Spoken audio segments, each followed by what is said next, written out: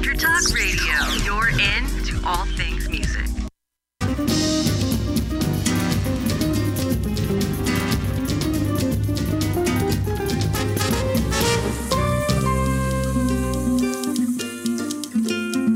Welcome to Making It with Terry Woolman, the show that explores the secrets, successes, and strategies for making it in the music biz.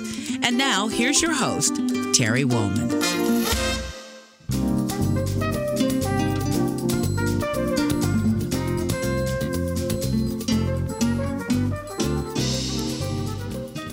Welcome to the show, and thank you for tuning in. I want to say a quick thanks to my guest on last week's episode, singer-songwriter from the Joni Mitchell Project, Kiki Epson.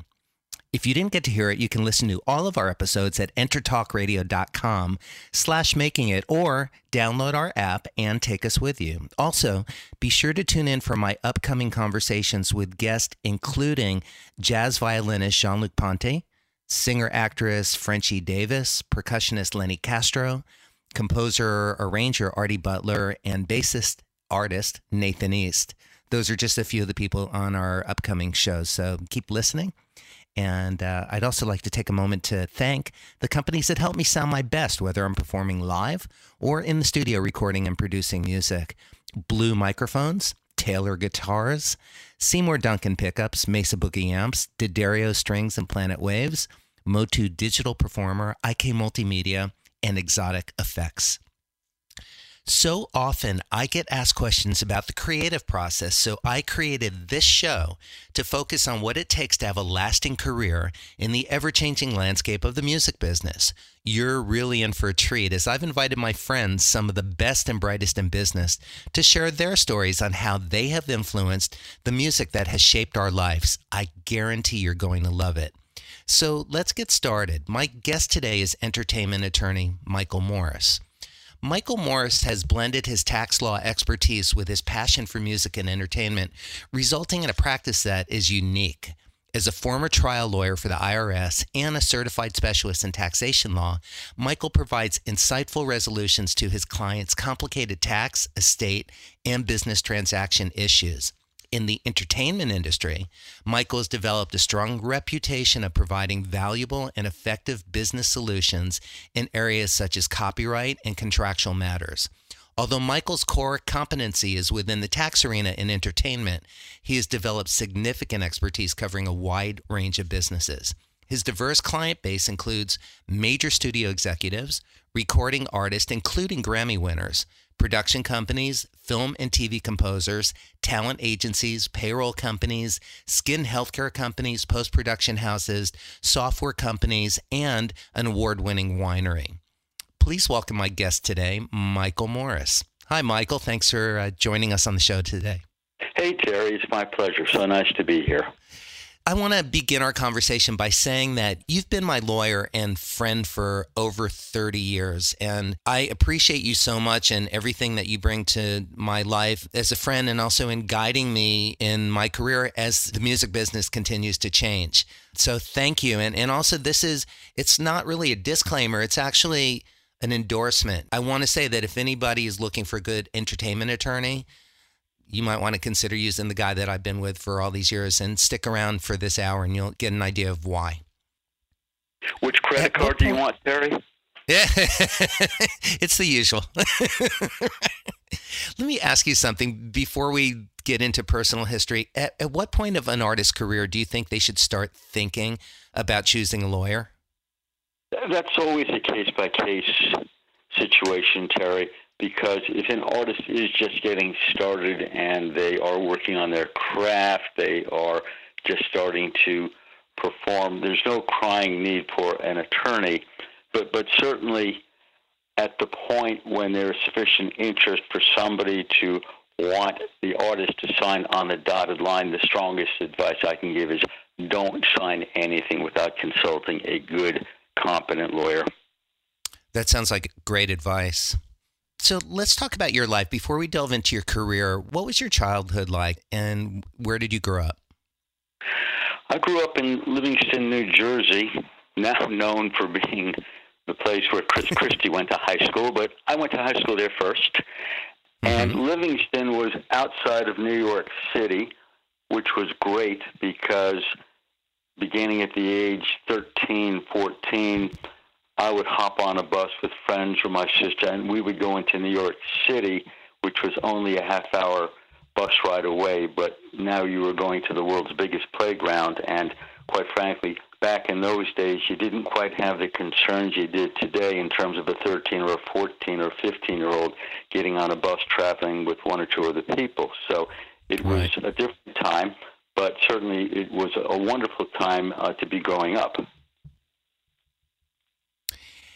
And, you know, living so close to the city, that I would imagine it exposed you to a lot of culture and art. You were certainly exposed to people from all around the world, which I'm guessing also led you to your love of traveling and art. But I know that you've got some pretty creative people in your family as well. Can you talk about them? Sure, I'd love to. Let's start with my mother. My mother was a piano teacher, as was my grandmother, but my mother also was a member of the Masterwork Chorus, and they would perform at Carnegie Hall and Town Hall, so we would be going into New York during Christmas time to see the Masterwork Chorus perform.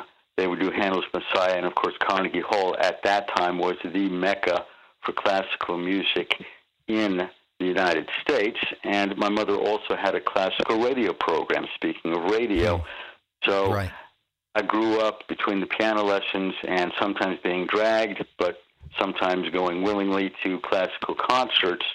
That was my initial introduction to music. We would go up to, say, Tanglewood, and I'd be 6 years old meeting the great cellist Pablo Casals, things like that.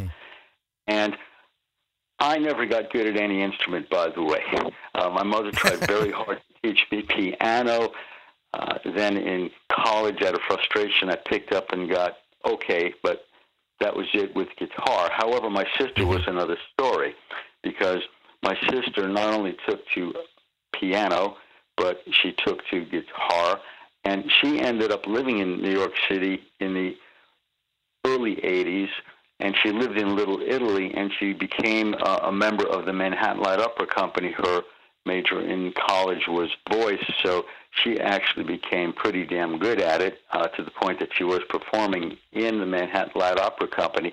It was pretty funny, because I would go to visit her, and originally she had an apartment in Little Italy, and it was 4 flights up, and she would practice her opera with the windows open, and of course, as you know, a lot of the opera was Italian, which endeared her to the neighborhood, particularly those in control of the neighborhood. Putting it another way, nobody messed with my sister. They loved the Jewish kids singing Italian opera. Love that. Did you ever pursue singing as well, or that was just not your one of your gifts? I never thought about doing it seriously. In law school, I would jam with friends, and even to this day, I have other friends who have these jam parties. My friend Ron Moss, who was the star of The Bold and Beautiful, and he and his wife Devin DeVosquez are dear friends and clients. But Ron, back in the day, before he became a huge soap opera star, actually had a band that had a #1 hit. He was one of the founding members of Player. And what Ron likes to do is he'll have these great, great jam parties. And, of course, I always invite my musician friends. But if I have a few drinks in me, I'll get up there and give it my best Willie Dixon or Robert Johnson. You also had a great uncle who is a well-known Broadway producer. Could you talk about him? That's true.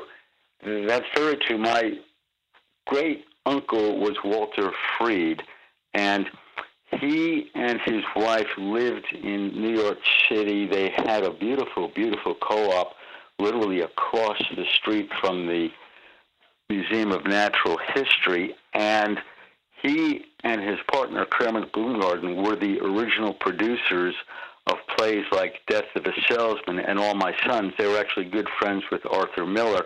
And I'll tell you a funny story, because in junior high school, we were reading in one of the humanities classes Death of a Salesman, and I happened to flip through the pages, and I saw originally presented on Broadway. I forget the year, but it was a long time ago, by Walter Freed and Kermit Bloomgarden. Without even thinking, I sort of shouted out in front of the whole class, "That's my uncle!" Yeah. So yes, we had a lot of very creative people in the family, and that, of course, included my great uncle. So how old were you when you knew that you wanted to become an attorney? Because so far everything we've been talking about is art. I was a weird one when it came to that. I'll tell you why. Because I used to mow the lawn. Well, I would mow lawns to make some extra dollars. Me that too. was something which people would do in New Jersey during the summer and spring. You would mow lawns, and during the winter you would shovel snow. Something much unheard of out here in beautiful Southern California. But my parents' friends were Leonard and Mary Rosenstein, and I was mowing their lawn. And Leonard Rosenstein was an attorney, and I thought that was the coolest thing. Wow, he was an attorney. He dealt with people. He would share stories with me from time to time. So in junior high school, to show you what a nerd I was, I joined a Future Lawyers Club in junior high school. Wow. Yeah, that's nerdy. Most people wait till they're in high school to do that. So. Not even in high school yet. Right. So it's just something. And what was it about law that made you want to practice? I mean, what were you just intrigued by the whole legal system, or helping people, or what really? What was the fire in it for you? It was kind of a combination, because I always was very politically active. You know, when I say politically active, I mean going to protest the Vietnam War in 1969, I believe, 69 or 70, going down to Washington, D.C. My best friend's father was very politically active, as were a lot of people. It was a different time, but, of course, the country was extremely divided. I remember going to political rallies to protest, and so I had that in me. And, you know, as a consequence, when I started college, and remember, the Vietnam War was not even over yet. Did you serve? Were you drafted? Okay. No. I was lucky. When the draft came along, I actually had very high draft numbers, so we all had to enlist, but that was as far as it went. The military service in my family is my father served in World War II in Korea, and I actually had an uncle who sadly died in World War II at the Battle of the Bulge. But, you know, when it came to my generation, we all had to sign up for the draft, which we did. But I remember my numbers were in the 300s, so literally we would have had as well. like a world war before they would have gotten up to my number. But started college, and I was taking everything under the sun, political science. I was taking constitutional law classes. So it just was something that started to become part of my DNA, that I would like to get involved in the legal process.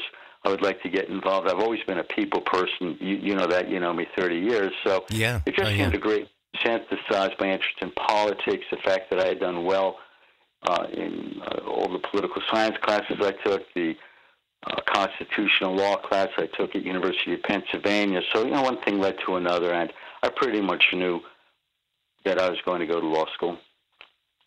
And you ended up in law school in Arizona. Is that correct?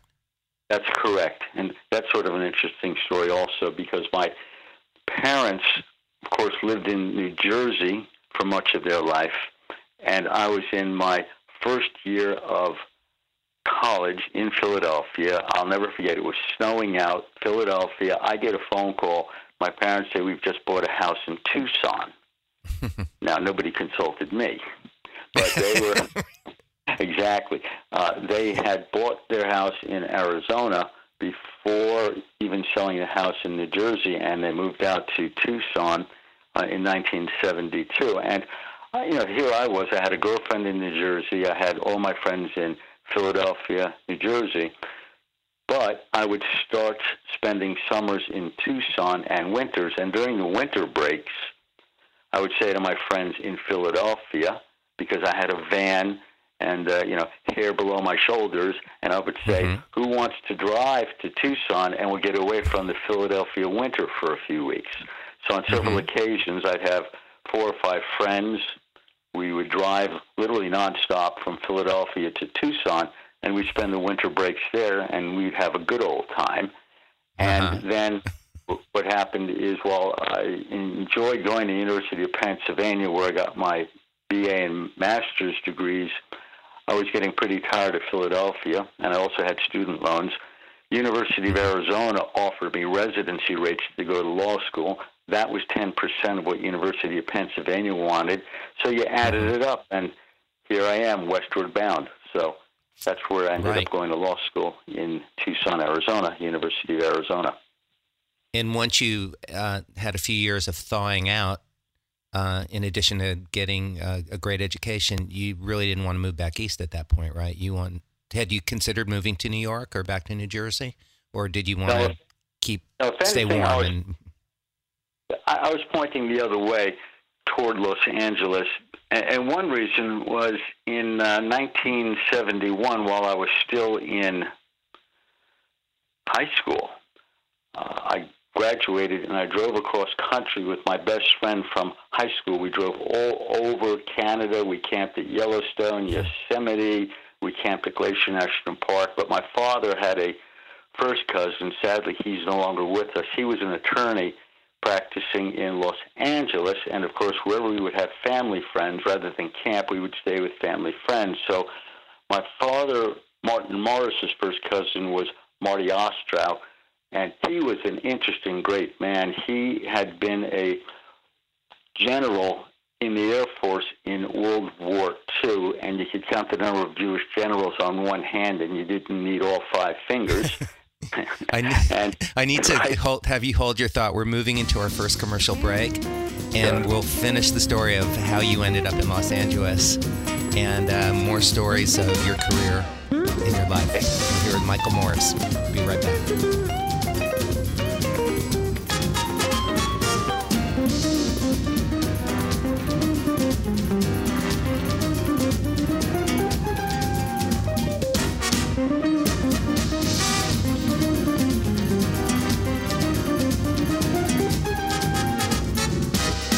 Are you serious about your music? Are you ready to run with the big dogs? The experts at Pitbull Audio have the gear to get you into the game. From leading manufacturers like Mesa Boogie, Fender, Pioneer, and American Audio. To sound your best, you need the best. Pitbull Audio can deliver in rehearsal, on stage, and into the big time. Dropping beats, shredding guitar, or making the crowd roar. Whatever you dream, Pitbull Audio can help make it happen. We are Pitbull Audio. We want you to play it loud. PitbullAudio.com. You know what's all around you every waking moment of your life? Marketing. You're choking on it. I'm Scott Robertson, and when it comes to strategic PR, branding, and marketing, I've seen it all. And actually, I'm still seeing it because bad marketing never sleeps. Join me each week on May the Best Brand Win, right here on Intertalk Radio, and learn how to make the marketing for your brand unforgettable. Hi, I'm Tim Dolbear, the host of Sound Experience on Intertalk Radio. Each week, I talk with top professional audio engineers, producers, musicians, and the manufacturers that make the tools that we use in the studio each and every day. From capturing the perfect take to mastering your final release, and the tools and how the pros use them, we are going to dive deep into their process and learn from their experience. I look forward to you joining us each week on Sound Experience with me, your host, Tim Dolbear. This is Jackie Bertoni from Jackie's Groove. Come join me weekly on my journey through the music business as I take you behind the velvet rope, interviewing industry notables such as Al Di Meola, Michael McDonald, and Al Jarreau, to name but a few. Listen to their stories on being in the studios recording #1 hits and onto the stages throughout the globe. Allow me to be your music historian. You can hear me live every Monday at 2 p.m. and every Wednesday at 12 noon Pacific Standard Time or 24/7 on jackiesgroove.com. Ready to get your groove on? This is filmmaker Danny Gold of If You're Not in the Obit, Eat Breakfast, and you're listening to Making It with Terry Wollman.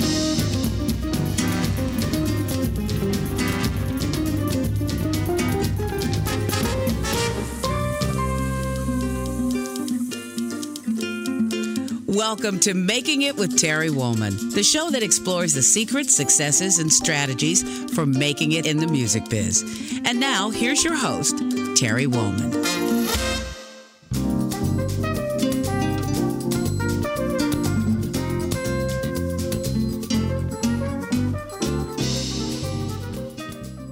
Welcome back. I'm here with entertainment attorney Michael Morris. And Michael, you were just telling the story of moving out here to Los Angeles in 1971 from New Jersey to Pennsylvania to Tucson and then Los Angeles. So what was the rest of that story? Right, so I'll pick up. So here it is. It's 1971. Hadn't even started college yet. I was about to start at University of Pennsylvania, but spent that summer driving all over America, part of Canada, and came down to Los Angeles, and we were staying, as I said, with my father's first cousin, Martin Ostrow. And his niece was a cousin I had never met before.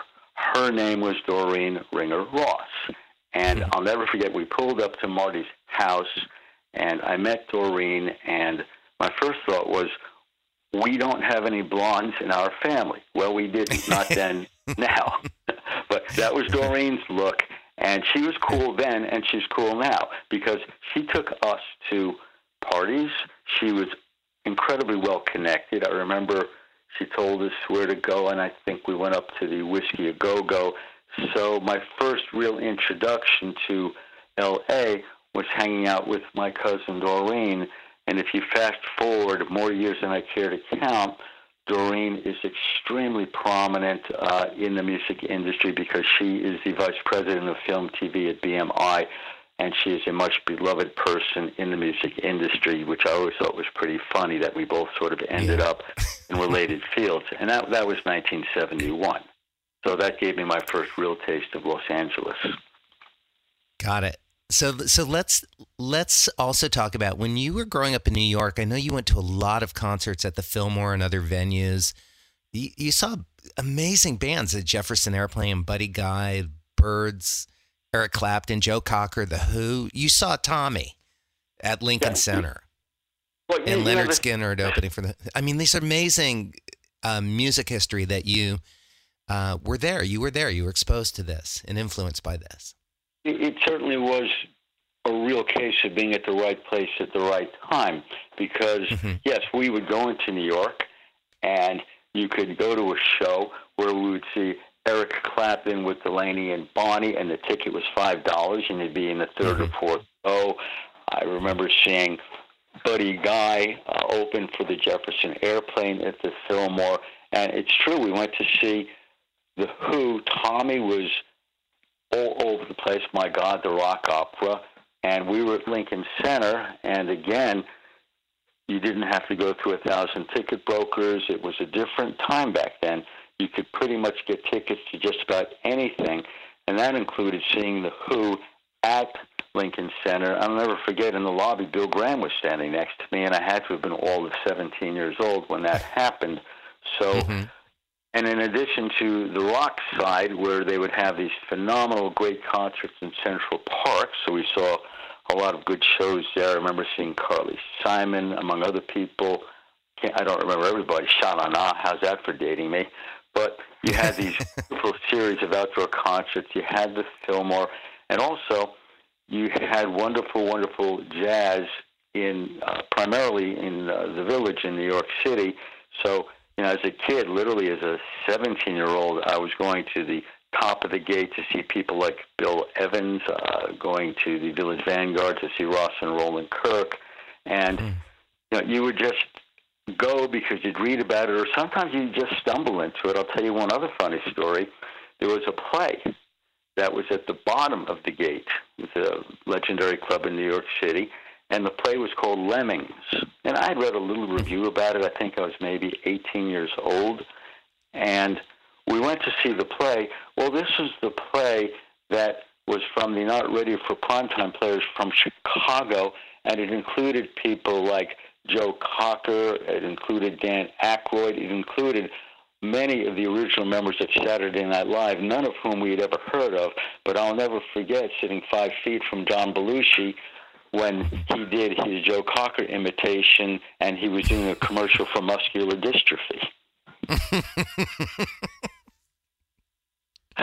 Boy, those were some really wonderful times with a lot of freedom, a very creative time in theater and in music and in comedy. Absolutely. Right. So when I started college, I already had a pretty well-developed love of music and the arts, and then, of course, I started at University of Pennsylvania. But your love of music was actually quite eclectic, because I don't know a lot of people who were listening to Buddy Guy and knew who Roland Kirk was, or Bill Evans, although it was a different time because radio played everything. On one station you would actually hear jazz and blues and rock and R&B and even Gil Scott-Heron doing The Revolution Will Not Be Televised, like all on the same station. So I guess it was probably easier to be open-minded about music. Actually, it wasn't even a question of being open-minded. You were exposed to it, so you sort of took it as a natural segue. For example, you would see Miles Davis. I did not go to the show, but I remember Miles Davis opening for Santana at the Fillmore. Right. Great that example. was because Bill Graham was so creative. Or, I'll share one funny story with you. Because I was very fortunate to have represented the late, great blues guitarist Albert Collins. Mm-hmm. And I have an original poster. Yes, Albert, he was called the Master of the Telecaster. And I got some original posters from the Fillmore. And one of the bills was Albert Collins with Creedence Clearwater and Fleetwood Mac, and this was the Fillmore West. But I was able to get the poster because we had done a deal years later with the Winterland Folk, and I was fortunate enough to meet Mick Fleetwood, who was a big fan of Albert Collins. And I said to Mick, I've got a poster, and it's Fleetwood Mac, Creedence Clearwater, and Albert Collins on the same bill at the Fillmore. And Mick Fleetwood put his hand on his heart, and he said, "Now that tells a story, doesn't it?" Yes, it certainly does. Right. So I want to delve into when you were at the University of Pennsylvania, which was 1971 to 75, and you were working in a jazz club and doing a lot of other really interesting things. Could you talk about that?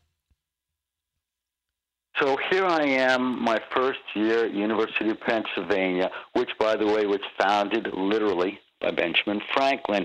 And I was living in the oldest section of the university housing. It's called the Quad.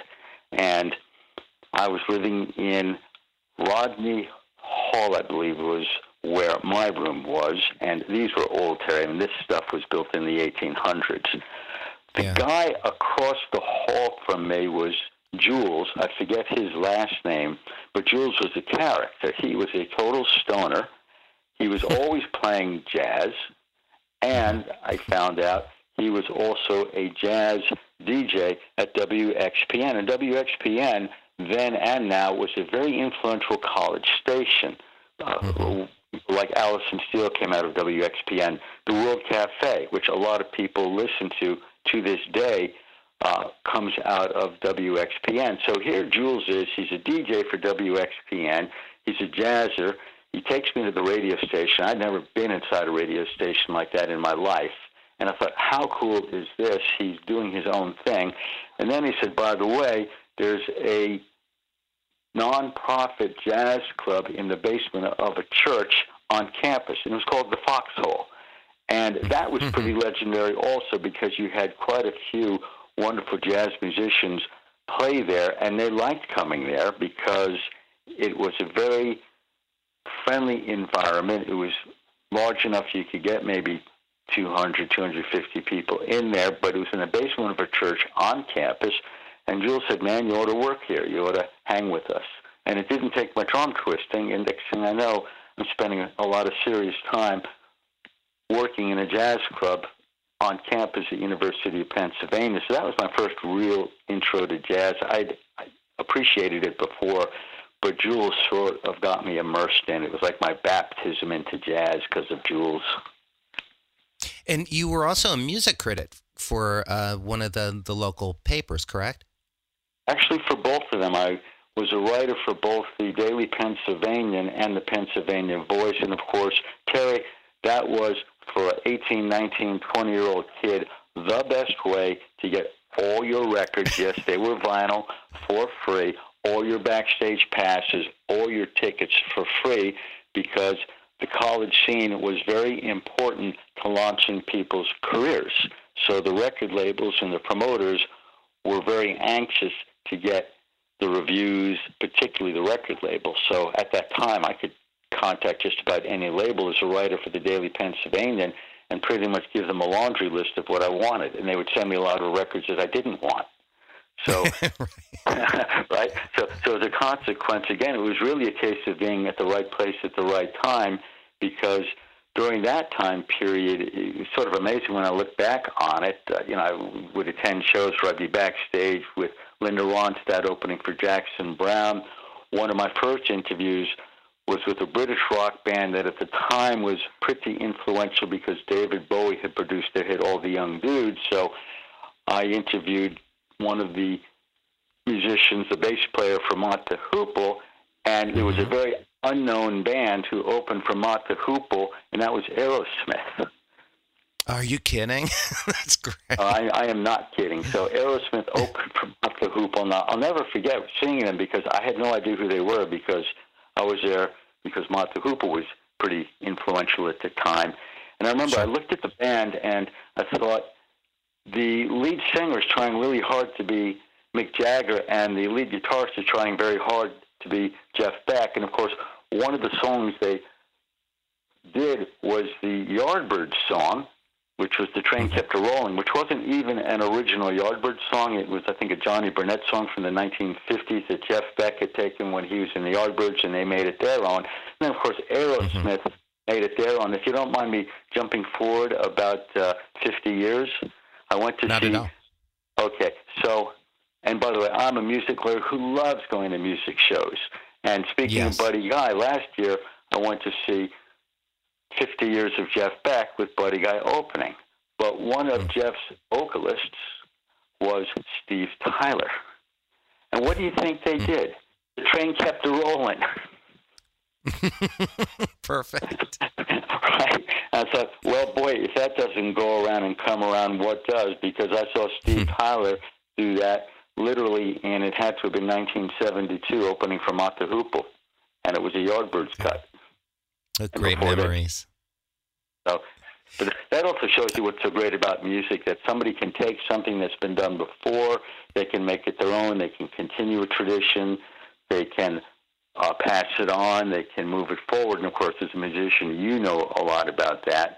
So here I am at University of Pennsylvania, I'm going to shows like that, and I am interviewing a lot of really cool people. So I got to interview Ravi Shankar, Dan Fogelberg, Roger Quinn from the Byrds. I remember seeing Patti Smith opening for Eric Burdon. So a lot of people who nobody had ever heard of. And I remember this funny story about Patti Smith, because I'm sitting about 5 feet from her. I did not know who she was. She had a ripped T-shirt with a picture of Keith Richards on it, and she did about a 15-minute version of Gloria, the Van Morrison Then song. And I thought, well, any rocker who wants to do that with a Keith Richards T-shirt on is all right by me. That's right. Hey, how did you meet your first music client? So here I am living in Los Angeles, and by the way, I was, in addition to being a huge music fan, I did well in law school, but I also had a natural affinity for numbers, and I did extremely well in the tax classes. I did well in law school, period. I might sound like I'm bragging, but that is a fact. I did very well in law school. But I thought, I think I want to get my something. Speaking of bragging, let me interject, because I can brag on your behalf. You were named as one of LA's top 100 lawyers in 2009 by the LA Business Journal, and as a super lawyer among Southern California lawyers for 7 consecutive years. So I'll just get that bragging out of the way, and you can go back to your story. Okay, well, your listeners can't see it, but I'm blushing a bit. But thank you for You're welcome. So I applied for a job with the IRS, the Treasury Department, to be an attorney with them because I thought, if I get a background in tax, that will always stand me in good stead because it's applicable to so many different areas.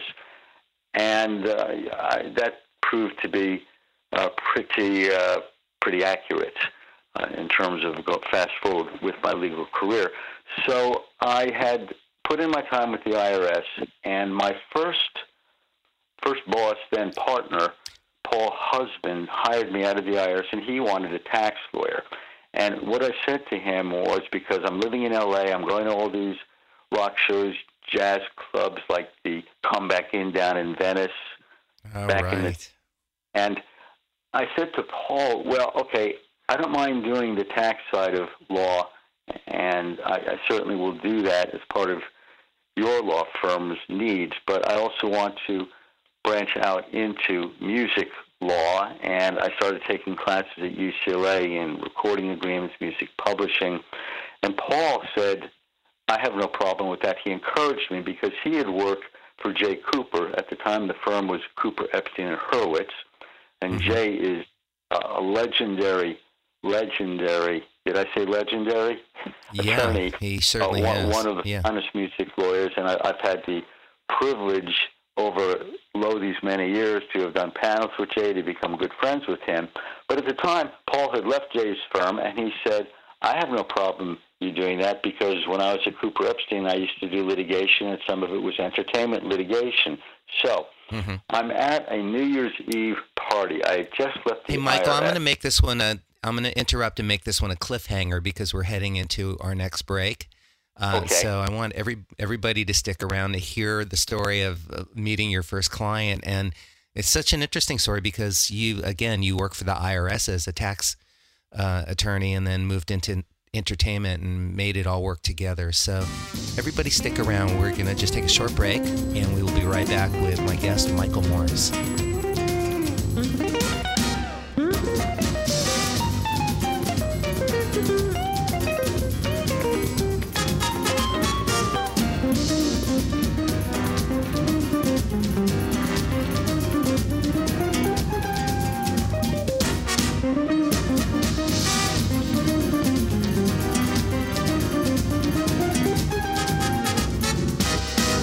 Composer Adam Berry, and you're listening to Making It with Terry Woolman. Hi, this is Tim Dolbear, host of Sound Experience here on Intertalk Radio. And Source Connect by Source Element is the essential tool that we use to link between my studio in Austin, Texas, and the WS radio station in San Diego. Now, with Source Connect, not only can we communicate in real time and with HD audio, but it's synced up and is of a high enough quality that I can use it for real-time ADR work, remote recording, and overdubbing, and it even allows me to remotely control a DAW. Source Connect by Source Element. Affordable, high-quality audio and video connection over the internet for all of your production needs. You know what's all around you every waking moment of your life? Marketing. You're choking on it. I'm Scott Robertson, and when it comes to strategic PR, branding, and marketing, I've seen it all. And actually, I'm still seeing it because bad marketing never sleeps. Join me each week on May the Best Brand Win, right here on Intertalk Radio, and learn how to make the marketing for your brand unforgettable. Make this your vinyl night. I'm John J.R. Robinson, and every week, music creation comes alive through stories, experiences, and sounds when vinyl records filled our hearts and minds. My friends and I share our tips and techniques used in creation of iconic tracks for recording artists such as Michael Jackson, Eric Clapton, Quincy Jones, and Steve Winwood, to name a few.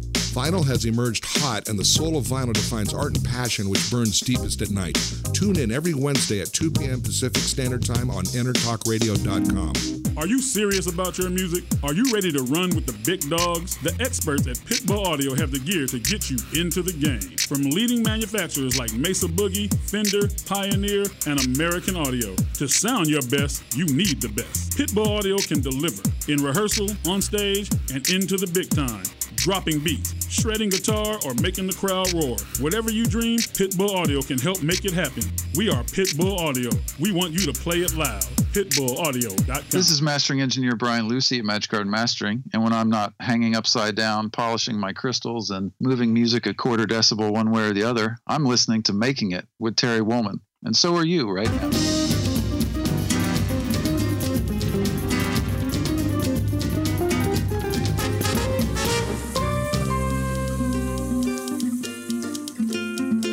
Welcome to Making It with Terry Woolman, the show that explores the secrets, successes, and strategies for making it in the music biz. And now, here's your host, Terry Woolman.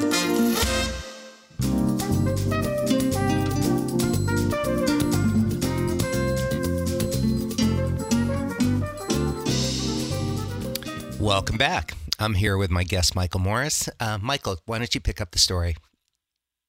So here it is, New Year's Eve, had to have been 1983, and I'm at a party, and this woman comes up to me and she goes, "Didn't you work in the federal building downtown for the Treasury Department?" And I don't know her.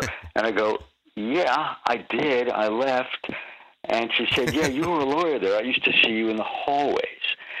And I said, "Okay, that's nice. My name is Michael Morris." And she goes, "My name is Darlene Perry."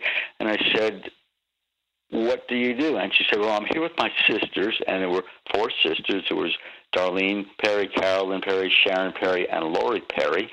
And we sing. And, of course, you know, my first thought was, yeah, everybody in L.A. either sings or acts, right? Right. That's nice. Right. So I said to her, "Really, you sing? Who do you sing with?" And she goes, "Pat Metheny." Now she names one of my all-time music heroes, Pat Metheny, right up there with Jeff Beck. And I said, "How did you meet Pat Metheny?" And she said, "What we did was we took Pat Metheny music and we added our 4-part harmonies to songs that Pat had composed, songs like the one about the late, great Jaco Pastorius, and they sent an unsolicited cassette to Pat Metheny, who called them, and next thing you know, they're out on tour with Pat Metheny, and these sisters had insanely great voices. We used to say that Lori Perry could sing the phone book and make it sound great. So what a great group. Right, and at any rate, she said, "By the way, we just got a record deal. We're looking for a lawyer." And I thought, hey, I'll be your lawyer. So I literally met my first music clients, had nothing to do with the music business. Darlene had worked downtown in the federal building. She recognized me from being there in the hallway, and I did not know her.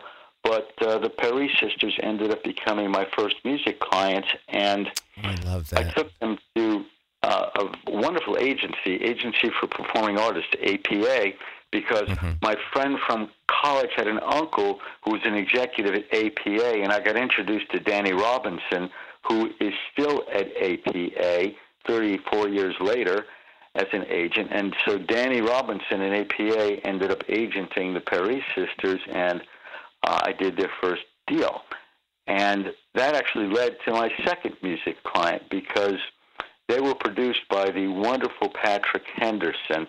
And Patrick had issues. I had met him because he had produced the Perry sisters' first record. Didn't really know him. But a friend of mine from the gym went to Patrick's church, and I can talk about this because it was public record, otherwise I could not. But Patrick had some rather severe old IRS problems, and there was a lien against his house. And unfortunately, far too many musicians aren't properly advised. They get involved in tax troubles which could have been avoided. But here was Patrick calling me up, and he hired me originally as his tax attorney. And Patrick, by the way, had done things like he had co-written Real Love with Michael McDonald. He had been Leon Russell's music director on the road. Leon Russell actually took Patrick out of the gospel church, I believe in Texas, and took him on the road. And Patrick was working with all kinds of people, the Pointer Sisters. He was a staff songwriter at CBS. So I'll never forget what I ended up doing was renegotiating his deal at CBS Songs so we could get in advance to get his tax troubles put behind him. And the funny thing was, when he ended up selling his house, I had a condo which I had sold. We were both sort of in between, and Patrick said to me, "Would you want to buy something together?" And we ended up buying a beautiful old duplex in Mid-Wilshire in, I guess this was, I'm guessing it's probably about 1989, and we ended up owning that for about 10 years. And I remember that place. Yeah, it was a beautiful home. Right. Patrick was downstairs, right? Yeah. But Patrick was downstairs. I was upstairs, but all his musician friends would come over. And Patrick also was the minister of music at West Angeles Church of God in Christ, which was one of the largest churches, if not the largest, in South Central L.A. Bishop Blake was the bishop, and they had the best music there.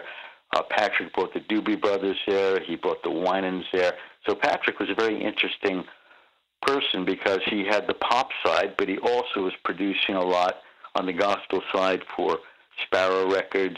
And so that was my second music client, and that sort of really opened the door for me to start meeting people in the music industry.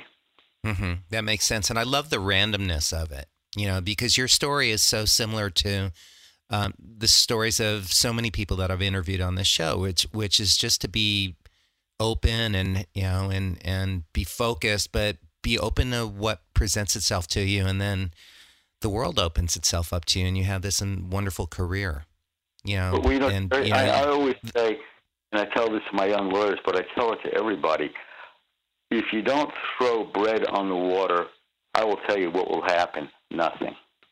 Right. I mean, who would think that you working for the IRS would lead to having such a great first music client? There's a beauty in that. Right. It was just one of those serendipitous events, but it was a great story. And through them, I'll never forget, I got to meet Pat Metheny, and Pat Metheny was doing an unannounced little show at the Comeback Inn, which was a wonderful, historic, much loved and now gone jazz vegetarian restaurant where they would literally pass the hat to pay for the musicians who played there. And I remember Sharon Perry called me because they were doing several nights at the Greek Theater with Pat Metheny, and I went to every show. And I think I saw Pat Metheny like 3 times in 1 week with the Perry sisters. And by the way, their name was Perry, P-E-R-I, although their last name was P-E-R-R-Y. It was a nice little play on words. Right. And I asked Pat Metheny, so speaking of making it, Terry, I said, how did you make it? How did you get started? He had been a Berklee School of Music graduate, and he said, Mike, I played wherever and whenever I could. I gigged as hard as I could just to build my fan base. And I think there's a lot of truth to that then, and I think there's a lot of truth to that now. So Pat told me, yes, I was actually doing up to 300 gigs a year just to get my career going. Wow. Since speaking of artists like Pat and Perry, and you have worked with a lot of very eclectic artists, and not just in music, but in film and television, and even, and I'm asking you this because of the diversity of the people that you've worked with. What do you think is a key ingredient or the key ingredient that makes artists successful? Do you notice anything in common with the people that have, like what you're just talking about, Pat? Pat just saying, I basically played. I got out there. I did everything I could to expose myself. Is there common ground that you see in people that are successful? Yes, they worked without a net. This was what they wanted to do. They didn't have a plan B, a plan C, a plan D. They worked without the net. Boy. And, it's pretty amazing when you think about that. I've been fortunate, for example, to have worked with Alice Cooper for a number of years. And, of course, Shep Gordon, the phenomenal manager, was very successful in guiding Alice's career. And, by the way, there's an incredible movie about Shep Gordon called Supermensch. And if you haven't seen it... Yeah, I've seen it. It's fantastic. Right? Yeah. But... to me, that was a lesson in terms of what they did because, here Alice Cooper had moved from Detroit to Phoenix. His father was a minister. His last name was Fernier, right? So he had a very strong religious background, and his original first band, speaking of Jeff Beck, was the Yardbirds cover band. And he told a very funny story to me about one time they opened literally for the Yardbirds, and then when the Yardbirds came out, they had played all the Yardbirds material already, and he said, "Yeah, and the crowd liked us better." That's great. Right? But when Alice Cooper came out here, he was not, he wasn't really known. They had their look, which was extremely unusual at the time, and most everybody who saw Alice Cooper hated them, except Frank Zappa liked them. And the story, which I asked Alice whether it was true, he said yes, is that Frank Zappa went down to see them. There was another group he was working with called the GTOs. This is way back in the day. GTOs stood for Girls Together Outrageously. And, Frank had a lot of interesting artists. He was involved, I believe, in the label Bizarre Straight. I'm going by memory. He had people like Tim Buckley. But he went down to see Alice Cooper, and then he said something like, "Why don't you come to my house, Laurel Canyon, at 7, and we'll do an audition." Alice and the rest of the band showed up at 7 in the morning. Not PM, right? They thought, and they rang his doorbell, and the story is that Frank Zappa comes down, opens the door, he's got a cup of coffee in his hand, and he said, "Well, since you guys are here anyway, let's do it." but it was the same, where you look at an Alice Cooper. Why would an Alice Cooper have such an amazing career for so many years? Because there was no net. They came out here. They worked. The work ethic, to me, is the single common thread that I see, just the work ethic. And if you see somebody like Alice Cooper perform now, like when we went out to see him open for Motley Crue a few years back when Motley Crue was doing their farewell tour, Alice and his band give 110% every time.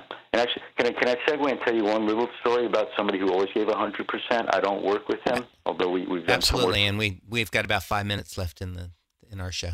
But absolutely. Okay, so here it is. It's 1971. I'm going into New York to see a singer at Max's Kansas City because my friend's older sister was doing what you call a video. Right? 1971. Right. The guy who opened is on piano. Right? And this is a legendary club. It was where the Velvet Underground played, people like that. So the guy who opens is on piano, and he's singing about Jersey. He's singing about Asbury Park. He's singing about a girl named Sandy. And I thought, God, this guy is singing about all the things. We would hang out at Asbury Park and Seaside. So the first time I saw Bruce Springsteen, he was not signed. He was literally 10 feet away, opening for David Blue, who had written the song The Outlaw Man, which was a big hit for the Eagles. And then when Bruce first came out, here I am. I'm a writer at University of Pennsylvania.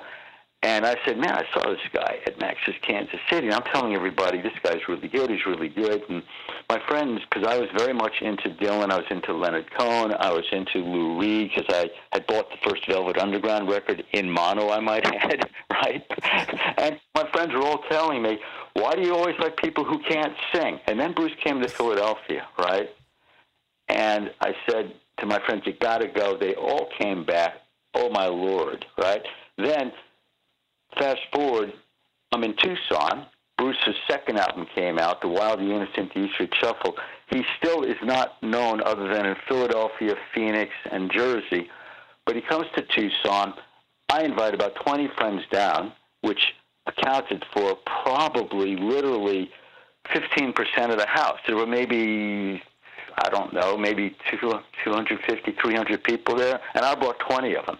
Bruce played for over 2 hours like there was 50,000 people there, and I never forgot that because here was a guy still just getting started, just like Pat Metheny, playing his heart and soul out. So I didn't mean to segue back, but I thought I would tell you that. No, but story. it's a really great point. I saw a Gino Vanelli show in Miami when I was growing up, and it was the same story. Gino was on stage with his band, And I had an opportunity to tell him the story when I saw him backstage recently. And there were more people on stage than there were in the audience. And it was one of the most incredible shows I'd ever seen. They played like they were playing to 100,000 people. And I never forgot that. And that set the bar for me. Yeah, we've both seen that. And also, getting back to your question, because I know we're running out of time, but, in terms of making it now, we live in such an interesting age because I just did a panel for the Entertainment Industry Conference for the Cal CPA Society, and it was a music panel. And we now live in an age where revenue from streaming accounts for more than 50% of all revenue in the record business because people don't want to buy CDs, they don't want to download onto their iPods, but they're consuming more music now than ever. So we certainly are at an interesting point in the history of the music business, but I think it presents such great opportunities because if you're a new artist, you're a new band, and you can put something up on Spotify and you can put up where you're playing, or you can go on YouTube, and of course YouTube is very controversial because of what they pay or don't pay, and how they monetize through their ad rev sharing model. But putting that to one side, the number of streams, whether it's on a YouTube or Pandora or Sirius, it's billions and billions and billions. So that's the world we live in. But it also, I think, affords artists a wonderful opportunity if they properly put their music out there and they put time and thought into their craft and they put it up, that a lot of really wonderful artists are getting discovered that way. So I think we're living in just an amazing time when it comes to music. We certainly are. Speaking on that, we're in the last 20 seconds of the show. So I think I want to do a little bonus question and after we're done, and we'll post that separately to continue what you were talking about. So I want to thank you so much, Michael. And we're going to post your website so people can find where to reach you if they want to hire you. And thanks for spending the hour with us. Michael Morris, you are a great friend. Thank you, Terry. So, Michael, speaking a little bit more about streaming, which is really, like you said, it's very profound that there's more music being consumed and listened to than ever before, but the income stream has changed. So what's your point of view? Like, where do you see income revenues for artists? Do you think it's important to let people stream your music anywhere and everywhere? Where do you see the music business going? How do we maneuver through this? I did a panel about 5 years ago, and streaming was first starting to become a commercial force. And there was an article which I quoted from, which said, if you are not streaming music, you may as well be performing it in Latin.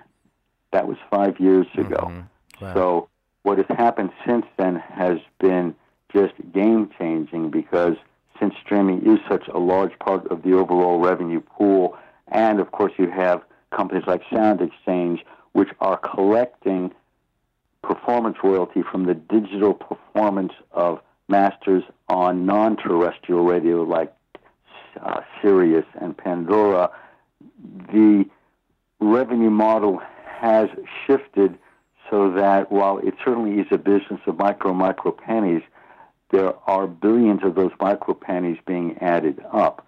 So it reminds me almost of the old Grateful Dead model where they didn't give a damn who taped their shows because it led to becoming one of the cultural phenomena. You can say what you like about the Dead, but can't argue with the fact that they became one of the world's largest touring bands, and they let people pass around their music. So my thought on it is, as far as putting up music and letting it stream, that is the world we live in. And of course, last week, one of the last holdouts, Bob Seger, just put up his music available for streaming now. I believe it's on Spotify. So almost every iconic band now is letting their music be streamed. And of course, for new bands, that's the world you live in. So basically what you're saying is not only let your music be streamed, but let it be streamed everywhere. It in the same sense where the Grateful Dead not only allowed but encouraged people to record and bootleg their shows. So you're saying that's the new source of revenue, and we need to just get with the program. Definitely, and it's not such a new source of revenue anymore. And don't forget, not necessarily free, because a lot of it is monetized. But it's also a great way to expose people to your music. And look, Terry, at the end of the day, as a musician, as a performer, you know this, you have to have your music heard. You have to build your audience. That's how you make it. Right. You know, the argument with that is that, you know, there are many artists, myself included, who have had, for example, 1.5 million streams of a single song, and it hasn't really amounted to a lot of revenue. Right now, I agree with you, Terry, that a lot of times the number of streams translates to a disproportionately low payday for the musician, and of course, that is something which is in a state of flux.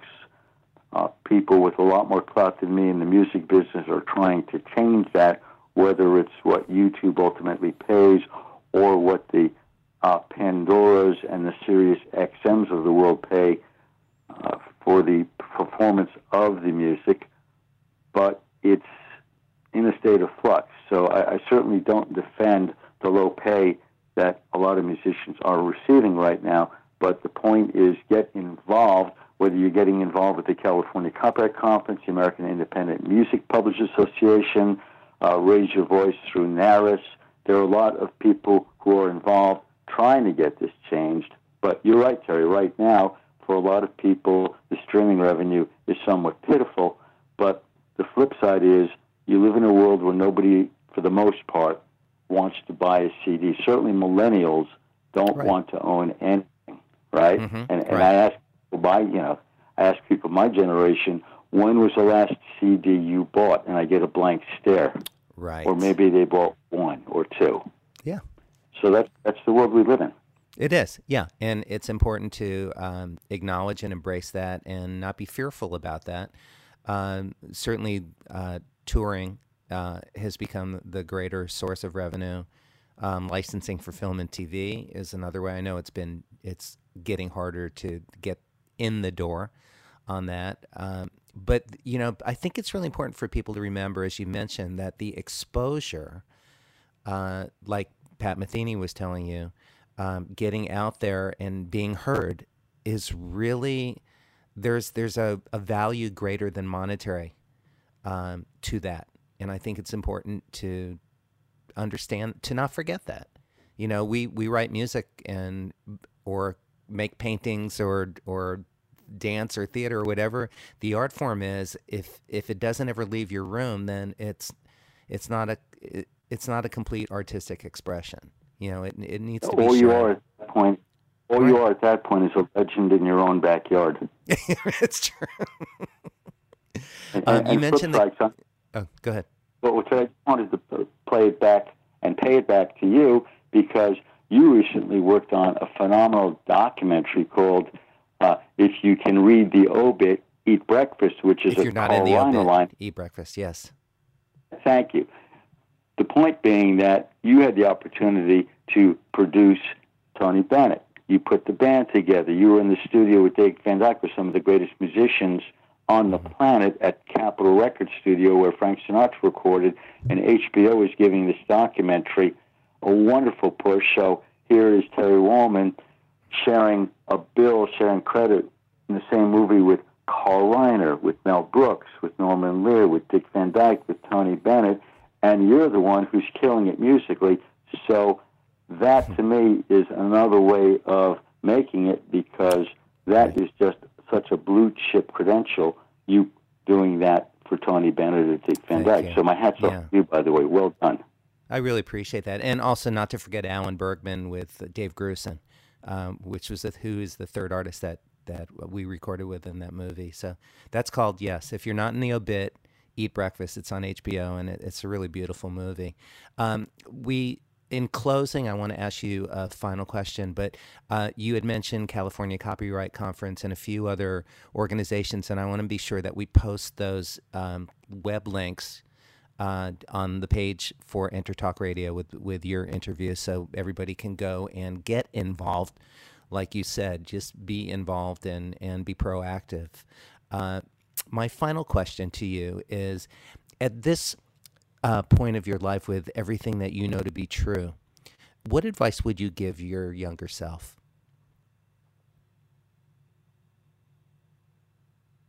That is such a great question. And I guess if I was going to give my younger self any advice, it probably would be do what you did, but do it even harder. And I'm a pretty intense person, yes, and I got involved early. But, looking back, and I'm always trying to keep a foot in both camps, which makes me a little different from a lot of attorneys in terms of the entertainment side and the tax transactional side. But because of my love of music and entertainment, I probably would have focused even harder on it back in the day. But then again, hey, I'm pretty fortunate because I look at the people I work with, which ranges from world-class musicians like yourself to Grammy winners to I recently started to work with an icon like Johnny Mathis to a young kid named Jules Galli who's performing at the Hotel Cafe, and he's 20 years old. So I've been pretty fortunate in terms of the array of artists and the quality of talent. And I think at the end of the day, I know you asked me a different question, but when people ask me what type of music do you like, I always say I like good music. And that to me has always been the test as to when I want to get involved. But in hindsight, probably would have shifted even more toward getting involved on the music side earlier. But having said that, I think I did okay. On that note, I would agree, and thank you, Michael, for spending the hour and a little bonus time with me as well. I really appreciate it. Very, my pleasure. See y'all next week. Thanks for tuning in. Tune in again next week for another great episode of Making It with Terry Woolman. This is Jackie Bertoni from Jackie's Groove. Come join me weekly on my journey through the music business as I take you behind the velvet rope, interviewing industry notables such as Al Di Meola, Michael McDonald, and Al Jarreau, to name but a few. Listen to their stories on being in the studios recording #1 hits and onto the stages throughout the globe. Allow me to be your music historian. You can hear me live every Monday at 2 p.m. and every Wednesday at 12 noon Pacific Standard Time or 24/7 on jackiesgroove.com. Ready to get your groove on? Hi, this is Tim Dolbear from Eclectica Studios. I'm a full-time mixing and recording engineer. I work with Grammy winners, labels, and indie artists, using state-of-the-art digital mixing and restoration tools and the very best in analog gear. Really, though, it's my ability to bring tracks to life and fulfill your vision for your music. This has made me sought after by producers and artists worldwide. So spend your time working on music and not chasing a mix down a rabbit hole. Go to timdolbear.com and check out our free one-song mix offer. You know what's all around you every waking moment of your life? Marketing. You're choking on it. I'm Scott Robertson, and when it comes to strategic PR, branding, and marketing, I've seen it all. And actually, I'm still seeing it because bad marketing never sleeps. Join me each week on May the Best Brand Win, right here on EnterTalk Radio, and learn how to make the marketing for your brand unforgettable. Are you serious about your music? Are you ready to run with the big dogs? The experts at Pitbull Audio have the gear to get you into the game. From leading manufacturers like Mesa Boogie, Fender, Pioneer, and American Audio. To sound your best, you need the best. Pitbull Audio can deliver in rehearsal, on stage, and into the big time.